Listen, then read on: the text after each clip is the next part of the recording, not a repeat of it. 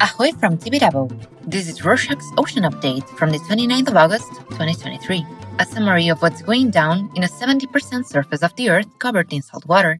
Japan started releasing Fukushima radioactive wastewater into the Pacific Ocean on Thursday, the 24th. The process will last 17 days. In previous episodes, we talked about how a system of filters eliminates most of the water's radioactive elements before the release into the ocean, but one element, tritium, is impossible to remove. There will be 4 releases until March 2024, but it will take around 40 years to complete all the discharges. Other Asian countries have been reacting to the development. In South Korea, the police arrested 14 people who entered the Japanese embassy protesting against the release, and the Chinese government promptly banned all oceanic products from Japan, strongly impacting fisheries from Tokyo and Fukushima. Fukushima Wastewater is not the only setback for Japanese aquatic products. The sea temperatures are changing the migration patterns of the fish. According to the U.S. National Oceanic and Atmospheric Administration, the heatwave reached a record of 38 Celsius or 100 Fahrenheit degrees during the summer. Different migration timing is bringing scarcity of seafood in the Japanese area. Many fish prefer cooler water and are moving into open water, far from the radar of the Japanese fishermen. Other species are moving from south to north, just to be shipped back to the south, since there's more consumption of these species in the region. The Fisheries Agency is trying to help, teaching fishermen to adapt to this change in the fish's behavior with new equipment and techniques. Because of the ocean's heat wave, some fish have to change habits and migration routes, while others seem to experience memory loss.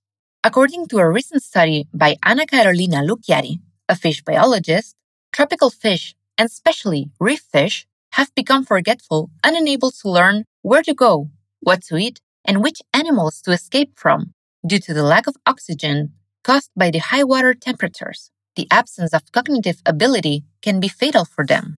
In other news, 190 migrants were intercepted off the Atlantic coast in Morocco on Tuesday the 22nd. The migrants were close to the Western Sahara on board makeshift boats.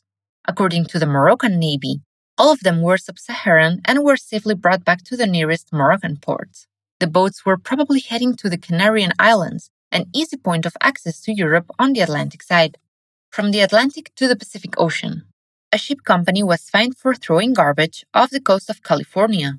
Seaborne Ship Management will pay $2 billion for discarding oil and garbage into the ocean. The German company admitted to having committed the crime at least 4 times last year. The material was not treated with the proper pollution prevention equipment before being thrown into the waters, and it was falsely registered as having been safely processed. Still on the Pacific Ocean, in previous episodes, we have mentioned how coral reefs were struggling with ocean warming. But nature has a strong spirit of adaptation, and corals seem to become stronger to high water temperatures. Liam Lax, PhD candidate in climate change ecology and evolution, is the author of the new research that studied the reaction of coral reefs to the ocean heatwave in the Pacific Ocean. It's still not clear if the corals can keep pace with the speed of the ocean warming.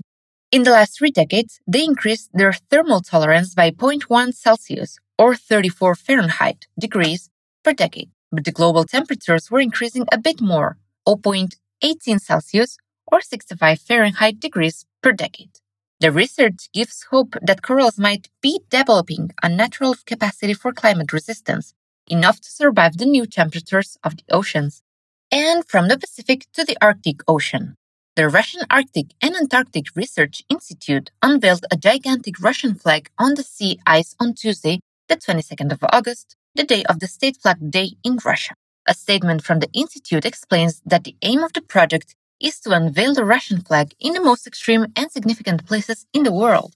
The Security and Geopolitics Department of the Arctic University of Norway interprets the project as a symbolic gesture, a sign of defiance from the Russian state willing to assert its presence and dominance on the Arctic territory and sea. While creating enemies in the deep north, Russia is also reinforcing alliances in the southeast. On Tuesday the 22nd, a ship detachment of the Russian Pacific Fleet visited China after many contacts between Russia and China's navies during the last month. The two countries' naval interactions prove the good relations and military collaboration they have developed. The Russian ship disembarked in Qingdao in East China province, and the Russian servicemen had a tour of the city and met the Chinese People's Liberation Army for cultural and sports events. Before this meeting, on Thursday, the 27th of July, a Chinese vessel paid a 3-day visit to Vladivostok, Russia.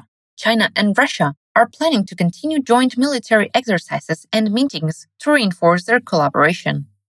In other news, on Wednesday, the 23rd of August, a Singapore-flagged gas tanker collided with a Cayman Island oil products tanker in the Suez Canal.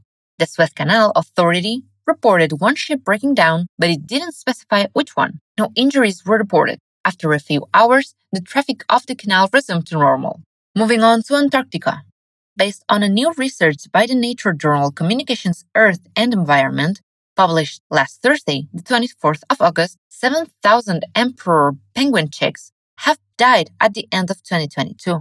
The cause of the unfortunate event is probably the low sea ice level reached in the Southern Ocean. The researchers reported that out of 5 sites monitored in the Bellinghausen Sea, in 4 of them there was 100% death of chicks. With the ice breaking, the chicks that fall into the water drown, and if they manage to get out, they freeze to death. The thing with the Southern Ocean is the lack of data. 300 scientists from 25 different countries met on Friday, the 18th of August, for a 7-day conference organized by the Southern Ocean Observing System. They agreed that the effects of climate change in Antarctica are difficult to predict because of the absence of research in the region. The lowest sea ice level recorded, the rising of temperatures, and the loss of fauna are some of the critical, already observable changes. But the absence of data prevents scientists from addressing the big picture of the upcoming consequences. Dr. Andrew Meagers, an oceanographer at the British Antarctic Survey, said that the scientific community was totally unprepared for the amount of ice loss experienced last winter, and that is due to a deficit in the system of observation. Satellites recorded the amount of ice covering the ocean, but not its thickness. Closing with good news. Cape Cod will soon open a hospital for stranded dolphins. The hospital will be the first of its kind, and it's set to open before the end of the month. The International Fund for Animal Welfare, or IFAW, will run the center, which will have 2 pools, an office, and a veterinary lab. Cape Cod has the record for the most dolphin strandings in the world. The IFAW declared they want to improve the probability of survival of stranded dolphins, treating around 12 dolphins per year. Dolphins will be released after 4 days of treatment. The center will not be accessible to the public, but visitors will be able to enter an educational space located in front of the center where TV monitors show what's going on inside. And that's it for this week. Thanks for joining us. We shared this week's top stories of the oceans. Now it's your turn to spread the word about these updates. Don't forget to hit the subscribe button. See you next week.